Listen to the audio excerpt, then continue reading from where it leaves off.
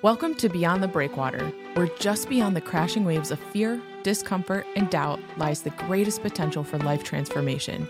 We want to guide you into the open waters where the calculated risk you take becomes the turning point for you or your organization to thrive. So draw up your anchors and prepare for departure in this week's episode of Beyond the Breakwater.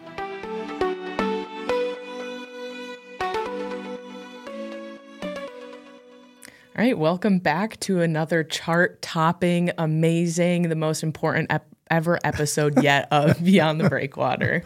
I think you're messing with me. We always joke because Ed starts it out that way, but it is just really exciting to be able to talk about the things that we're talking about. We do think that they are really important, and we want to challenge other churches, individuals, nonprofits to join us in some of the efforts that we're trying to do and putting it in the context of your area as well. I think it might be really good, Lindsay, just to talk about why are we talking about all these things? Because we've seen a lot. We've been through a lot. We've started a lot of ministries. We've been Beyond the Breakwater quite a few times. We're pretty comfortable out there. Mm-hmm. And so I think it's time, which is why I'm hoping that people that are listening are starting to glean over time, like, wow, they're coming back with, they've tried this, tried that, this worked, that didn't work, try it another way. Mm-hmm. What was good, what was not good. And we're just hoping that everybody can learn from some of our mistakes, or maybe just have the courage, because I think that's what churches need today, is the courage to actually go out there and try. Yeah. So we've talked about the local church before. If you've listened to our Beyond the Border podcast, we've talked about what the local church can do for those in its community versus when they send those out to other communities and abroad and to other states. So today we're also going to rope in a layer of talking about online church. So Ed, could you give some clarity? What can the local church do in their communities that, say, can't be done overseas or online? Yeah, the pandemic changed everything, didn't it? Because we went from being in person, that's all we really had, and some churches were online, but not very many. And then the pandemic came and everybody went online. Not everybody. There are some churches that just quit and they didn't meet at all for months. And then they started meeting again and surprised, but people actually came back after not doing anything for months. But most churches had an online ministry, a strong online ministry, and then we came back to an in-person ministry. So it's kind of a hybrid. Churches today have online ministry and they have in-person ministry. Mm-hmm. But there's something that's really missing in the online church. And this is just a little phraseology that somewhere I heard along the way. You can't out-local the local church. Mm-hmm. And we're going to unpack that. That's what this podcast is all about today, is that there's things that only the local church can do. Nobody else can do. Mm-hmm. Like you can't be, and we're in Michigan, you can't be in California and actually walk across the street in Midland, Michigan. You can't do it because you're in California. Mm-hmm. So many of the ministries, you have to be present. You have to be here. Yeah. But what's kind of ironic, I find around our town, is that very few churches are doing anything in the community. Mm-hmm. And we have churches around the community that are very, very active in overseas missions. They're very active, like they'll go somewhere else. They'll go down to Detroit and do work in inner city Detroit. And then you smile because you're like, well, what are you doing in your local community? And the answer is, huh? Mm-hmm. And I don't know why that seems to be such a hard question to ask, of why aren't you doing something across the street? Mm-hmm. And getting a church to walk across the street to do anything in the community seems like the hardest thing for anybody to do. Mm-hmm. Are you saying stop the things of like going to Detroit, stop overseas missions? Oh, no. I think those are amazing. And I think churches should continue to do all those things. And I think churches should have a very strong online presence. But if you're somewhere else and you're watching the podcast, or you're watching online church, or you're participating in community groups, or whatever you're doing online, that's amazing. But it never can fulfill walking down the street and meeting the people and seeing the people that are in our community that are really in need. Mm-hmm. Why is it important for us to do that as a local church? Well, I think we discover the needs that are right in front of us. Here'd be an example. So over the weekend, I went to Grand Rapids, and we went out to eat.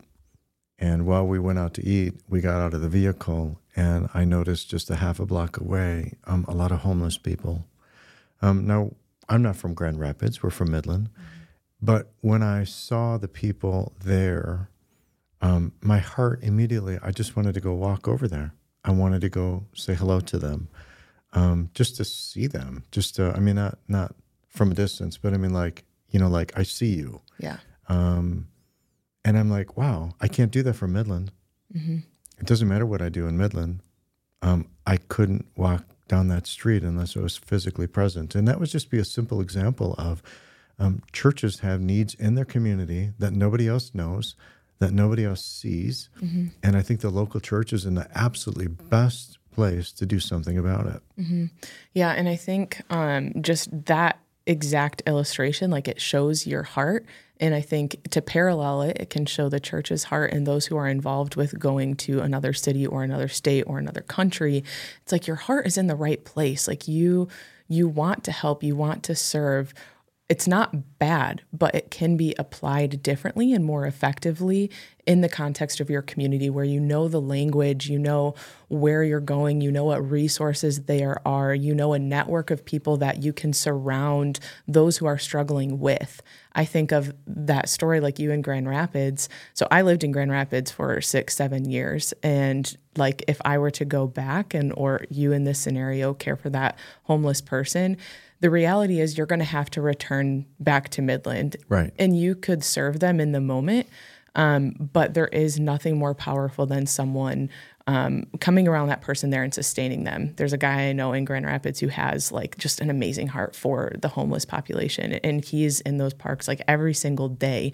And he rides the buses. He has a car, but he goes on the buses so that he can navigate through those resources with them, bring them places, connect them with people to jobs in the church and jobs throughout the community. So it's so impactful. Like that is something that you could not do in Grand Rapids. Right. As we drove around Grand Rapids, it was interesting because I had this question in my head, and I just said, I wonder what ministry would be like here. And I have no idea what ministry would be like there because I'm not there. Mm-hmm. I can surmise and guess, but would it be a food ministry? I mean, what are the needs? I don't know. I have no idea. So it's really interesting going back to Grand Rapids because I'm starting to just kind of see things around there. And I'm like, wow, if I was here, I think I would probably want to explore this. Yeah. So, okay, now that we've clarified, like it's not bad to go somewhere else and do missions, let's now apply it to what it looks like in our community. So what has that looked like for you? You're here. This is where your feet are planted. How can you serve and be the local church in your community? What have you found that to be? Well, I think you have to get out in your community and start asking a lot of questions. What do you see? What do others see? I think we've mentioned before that I love to go to meetings, and we go to this meeting that is in Midland. It's called Faith-Based Community Assistance Meeting, and there's about 50 agencies and churches that meet. And I'm notorious for always saying, "Okay, I have a question before we leave for the whole group. What's the number one unmet need in our community? Like, what do you all see?" And I was really surprised when I asked that a few years ago because somebody said, we need a laundromat. I'm like, what do you mean we need a laundromat? We have 3 laundromats. And they're like, no, they're not affordable. And I'm like, well, how much does it cost? They said, well, I heard it costs $60. And I'm like, $60 to do your laundry? That's insane. Yeah. So I went home. I took my family's laundry and I went to the laundromat because I wanted to see what they were talking about. Now, I have a washer and dryer at home, but I just wanted to go test the need. And I went and I'm like, holy smokes, I just spent $60 on my family's laundry for just a week. And I was like, wow, that is a lot of money. So when we went back and I told everybody the next month, I said, well, I went to a laundromat. This is what I found out. They all laughed. And I said, how many of you think this is a need? And more hands went up. Tell me stories. And so they were telling. And then somebody said, are you going to do something about it? And I said, it's on my radar. Well, that was a few years ago. It's still on my radar. We've been trying to get a piece of property, or we've been trying to rent a place. We've been trying to get a place where we could start a laundromat. I think it's coming, Lindsay. How are we going to do it? I have no idea. Where we're going to do it? I don't know. How are we going to pay for it? I don't know. I have ideas. I have thoughts. In fact, I was talking to a pastor a couple weeks ago and told him I'd like to start a laundromat someday. And he goes, well, if you ever start the laundromat, I'll buy the first washer and dryer. So it's kind of funny. I sold a washer and dryer, even though I have no laundromat and I have no place, but I had the first washer and dryer coming. Yeah. So that's what I mean by only the local church can do these kinds of things. Yeah. And that went a layer deeper than I was expecting it to, because you're in the local community and you had to take another step to experience, okay, what does it look like for me to do my family's laundry at this laundromat? So these are steps you have to take in your community of placing yourself almost in the need and seeing what does it feel like to be in this situation. Like, you have a washer and a dryer, but place yourself there. Yes. And is it a need? Recognize it. Okay, now how can we surround ourselves with that to help meet that need? Right. That's exactly right. And sometimes we don't know how to do it. I mean, like the laundromat thing, we don't know how to do it. But in the end, I mean, I know how I'd like to structure it, is that when people come in and do their laundry, I can picture this. Someday they're going to walk in with their laundry and they're going to pay for water, gas, and electric, and a little stipend so we can hire somebody to care for them so that it's a personal touch when they come into the laundromat. So we think we could take it from $60 down to about $12 for a family to do their laundry. Wow. So every now and then, I'll be honest with you, so we have a couple different ministries going on between appliances. You look nervous. But between appliances and job creation, we have a healthcare clinic, a garage, a grocery store. Every now and then I look at all of these and I'm like, are we just running businesses? Like, what is the point of what we're doing right now? Like, are people being saved? Are we actually creating intersections as the church to be in the community for a purpose? Yeah. Is it okay that we are meeting needs and people may never come to our church or never make a decision to follow Christ? So all of these things are just kind of like rattling on in my head at any given point that surfaces. And I'll let you address it. Before you do too, I kind of just want to go on some metrics that we just pulled from some of our community ministries. So every month, towards the end of the month, I'll reach out to all of the ministry managers and say, hey, could you give me some monthly highlights of what you saw this month? Because I'm sitting behind a computer most days. So I'm not at the grocery store serving. I'm not at the coffee house with the high schoolers. So it is easy for me a step back to say, what are these all for? And it's every month that I am reminded, like, this is why we're doing what we're doing.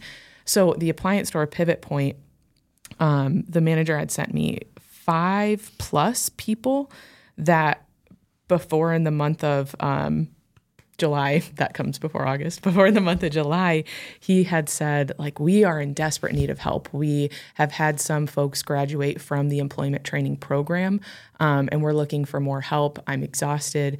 And we prayed, and within the next month, God brought 5+ people. And I say plus because there are a couple on the docket to start, but people who have been brought through community service and who have loved it and stayed. People who have come because they bought a washer and a dryer and they loved what we did and said, I want to stay on and do the marketing and the social media. So these are people, as we're talking about reaching the one, these are interactions where now Matt, as the manager, has a team, and every morning they do morning devotions. Right. And then jump into the coffee shop. We just started up a coffee shop a few months ago, reopened it. And over the summer months, it's been like, man, all of these students are gone. They're on summer breaks. Families are in and out. And just looking at, like, did we start this coffee shop for the purpose of hospitality to the high school 2 miles down the road, but no students are coming? And they started up school a couple weeks ago, and every day there's been groups of students coming in to gather and eat their lunch at the coffee shop and to use the game room and play ping pong. And Renee, the manager, just does an amazing job of caring for them and checking in with how their families are doing and how they're doing and how school is. And like, that is the point of when I look at these ministries and think, are these businesses? They're avenues to meet people. Right. They're meeting people right where they're at in the need that they have. So you actually addressed two things, and maybe you didn't realize it. But one of those questions was, are these just businesses? I want to address that first. When somebody asked Jesus what the greatest commandment was, he said two things. Love the Lord your God with all your heart, with all your soul, with all your mind, with all your strength. For the church, that is really easy. We gather together, we love Jesus, we worship him, we praise him, we hear about him, we read the scriptures together. It's an amazing thing. But then he said, go love your neighbor as yourself. That's the second one. And said, all the law and the prophets hang on these two commandments. And so how does the church love people? And I don't think he's meaning love inside the little church. Like, just love each other that way, then you're fulfilling this. No, I think he meant get out. And how do you love people in the community?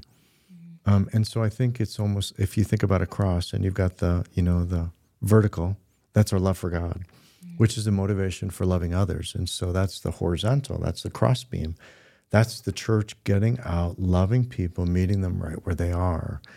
And so businesses are just the means to reach people that you could never reach without. We call them entrepreneurial ministries. Entrepreneurial is like that business side of it, so that we actually charge, and we've talked about this in past, that we're going for the ALICE population primarily because they don't have anything, or they don't have the help that they need to do it for themselves. And so we've really gone after them, that people group. And it's really out of love. It's love for them. It's our motivation is our love for God. We're going to go after them. We're going to love them. We're going to provide for them, like Pivot Point, or like the grocery store. That's our love. Now, the second thing you really talked about, though, is you talked about interactions. We find, if I would use the Bridge Food Center as an example, we have a lot of people come through there every day that we're open.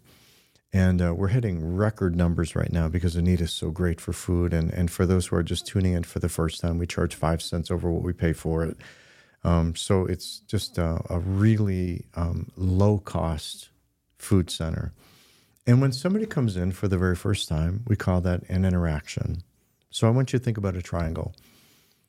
That's just, hi, who are you? Who are we? What's your name? Thanks for coming. How did you hear about us? Really great to get to know you just a little bit. That's the first time. When they've come back a couple times, now we go in that triangle to the next layer up. We call that a connection. They walk in the door and you're like snapping your fingers like, I think I know you. Haven't you been here before? I kind of recognize you. And then they're like, yeah, I was. This is my third time. And oh, great. Good to have you again, Then it goes to the third level. They walk in and you call them by name. And that's heartwarming. That's a relationship. So now you get to know them by name. So you've gone from interaction to connection to relationship. But it's when they come in that one time and something's not right. And you're like, how are you? And they're like, I'm not good. I'm going to surgery, or somebody I love is sick, or somebody died. And you say, can I pray with you? You've just taken it one more step. And this is the relationship with Christ. Now you're just bringing Christ into this. Up until that point, you're loving them as your neighbor. But now you get to speak to them with Jesus, or just a blessing or a prayer. And then usually when they're done and they get the groceries and you're like, can I walk out with you? And you walk out with them. And some of the best things at the Bridge happen in the parking lot. I mean, that's the funny thing about grocery stores, right? Nothing happens in a parking lot. Yeah. Nothing. Right. Because you go out by yourself, you put your groceries in a car, put your cart in a rack, and you get in your car and you take off. Not for us.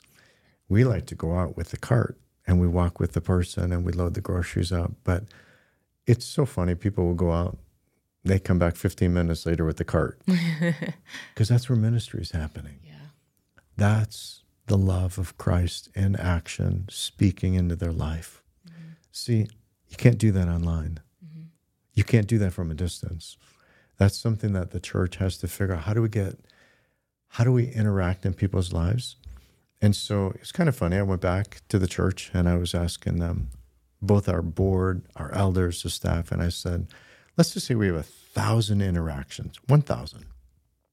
I asked, how many connections do you think we'd have out of 1,000? And it was kind of funny. They almost all guessed the same thing. They said, how about 300? I said, okay. So we need 1,000 interactions for 300 connections. Well, of the connections, how many would it take to get a relationship out of those 300? They said, maybe 30. I said, great. So you need 1,000 interactions to get 300 connections to get 30 relationships. How many salvations would you get to tell them about Jesus? They said, ooh, 1 or 2. I said, okay, good. We looked at this on the board. I said, what does this tell you? I was so proud of them because they said, well, if we want 50 people to come to know Christ, we need 50,000 interactions. And I just wanted to high five them. You got it. So how can we, in these ministries, reach 50,000 people? Why quit at 50,000? Let's go to 100,000. Mm-hmm. So if people are wondering, like, why is this little church, this crazy little church doing all of these ministries? There's your answer. Jesus left the 99 and he went after the one. Mm-hmm. Isn't that interesting? Yeah. Left the 99 interactions, maybe believers, and he went after the one. Mm-hmm. So if we're going to go after the one as a church, then we better have 1,000 interactions. And so our whole goal is get as many as we can as a local church. And it's kind of fun because all you got to do is set people loose on Sunday morning and say, hey, if everybody goes and talks to one person, just one person, and has an interaction and a connection and a relationship, because most of the people in church already have the relationships. Now you just got to take it one more step. Yeah. Yeah. That reminds me of my recruiting days. I used to be like a headhunter, and we would have to, we had a number of clients around the U.S. And so my job was to get the one. Like that was like, I'm going after the hire, and it would probably take like in a given week, compounding over however many times it takes you to find that one person. But in a given week, we would have to reach out to like 250 people that we would just reach out to. From those, we would have like 30 phone interviews. From those, it would dwindle down to maybe 10 video interviews. And from there, you would have one hire. And so when I think of it, too, in the context of recruiting, it's like we still kept the job application open. Some of those, probably like 30 people applied. And I'm thinking that might be the church doors are open. Join us for worship. You have the people coming in that way. But the rest of them, I had to go out and specifically find on Indeed and on LinkedIn and all of the ways that people creepily know you and reach out to you. And you're like, I don't want my information anywhere. Mm-hmm. But it's like going after the one strategically. We almost never hired somebody that came passively through a job posting. But it takes that doing something different to reach the people who are drowning and who need a job, who need salvation. Well, and just keep in mind, too, that if you have 1,000 interactions to get the 300 connections, to get the 30 relationships, you may have to nurture those relationships for years and years and years and years and years before it becomes the one. Yeah. And you just have to let God be God. Right. You know, because in time, when something happens, it's amazing how many people come to the bridge. Mm-hmm. They're really not coming for food. We have people that come to the bridge every day we're open. Mm-hmm. Nobody can eat that much food, but they're coming every day. Why? Because they're getting something there that they can't find elsewhere in their life, and that's just care. Mm-hmm. And so we just keep caring and loving, and we know them by name. They know us by name. It's kind of fun to go there and you see the people, and then you watch for that one time, when something happens in their life that you're like, we're here. Yeah. Yeah, I think that it is super impactful what the local church can do. And you said something where like the online ministries, they'll never be able to do this. I think they might be able to have like, they can have a hand in something. Yes, they can. For sure. Like I think of Life Church or Elevation, like the thousands of people that are coming to their online presence. But when I think of like our little church here in Midland, like we can't compete with Elevation. We can't compete with Life Church. They are having impactful interactions online, but they can also serve in their local communities. We can still have an online platform for people to tune into, but don't miss the impact that your church can have locally. Well, that's right. Well, think about the people that are on Elevation. You're talking about Elevation Church and Life Church. That's amazing. I'm sure we've got hundreds, if not thousands of people in Midland who are online with those churches every single week. Mm-hmm. That's amazing. But the real ministry is when they walk across the street. So that you can have this incredible online ministry, but it really comes down to wherever the person is, that the person needs to be in the local and doing something locally. I would really encourage, Lindsay, this is just my heart, that if somebody's on an online church, fabulous. Mm-hmm. But I would still really encourage them, find another local church. Because when you're part of a local church, even if you're being ministered to online, which is great, now you're part of a local church. Because what happens when 100 people in a local church pull the resources and they get to do something really amazing in their community to serve their ministry, to bring one more person mm-hmm. to Christ, into a relationship with Christ. Mm-hmm. So it's the hybrid. If you're online with somewhere else in the nation, great. But don't miss being part of the body in your local church, because if you don't do that, otherwise you're just writing checks. Yeah. And I think Jesus always wants us to go with the check. Yeah. So jump on that with one step further. What can people do before they go? Well, this would be for every single person, everybody. Drive around your neighborhoods, walk your neighborhoods, listen, get to know people. Ask people, what do you think the number one unmet need is in the community? We went to a restaurant not too long ago. Waitress came up. I was teaching somebody this concept. She walked up and I said, what do you think the number one unmet need in a community is? And she told us. And it was amazing. And we thanked her. But I'm not going to tell you what it is right now because it was pretty cool. Thanks for tuning in to this week's episode of Beyond the Breakwater, a podcast of Elevate Community Ministries. Don't let the conversation stop here. You can email us at hello@beyondthebreakwater.org. We would love to chat with you, answer questions, plan a visit, and help you take your next step. We'll see you next week.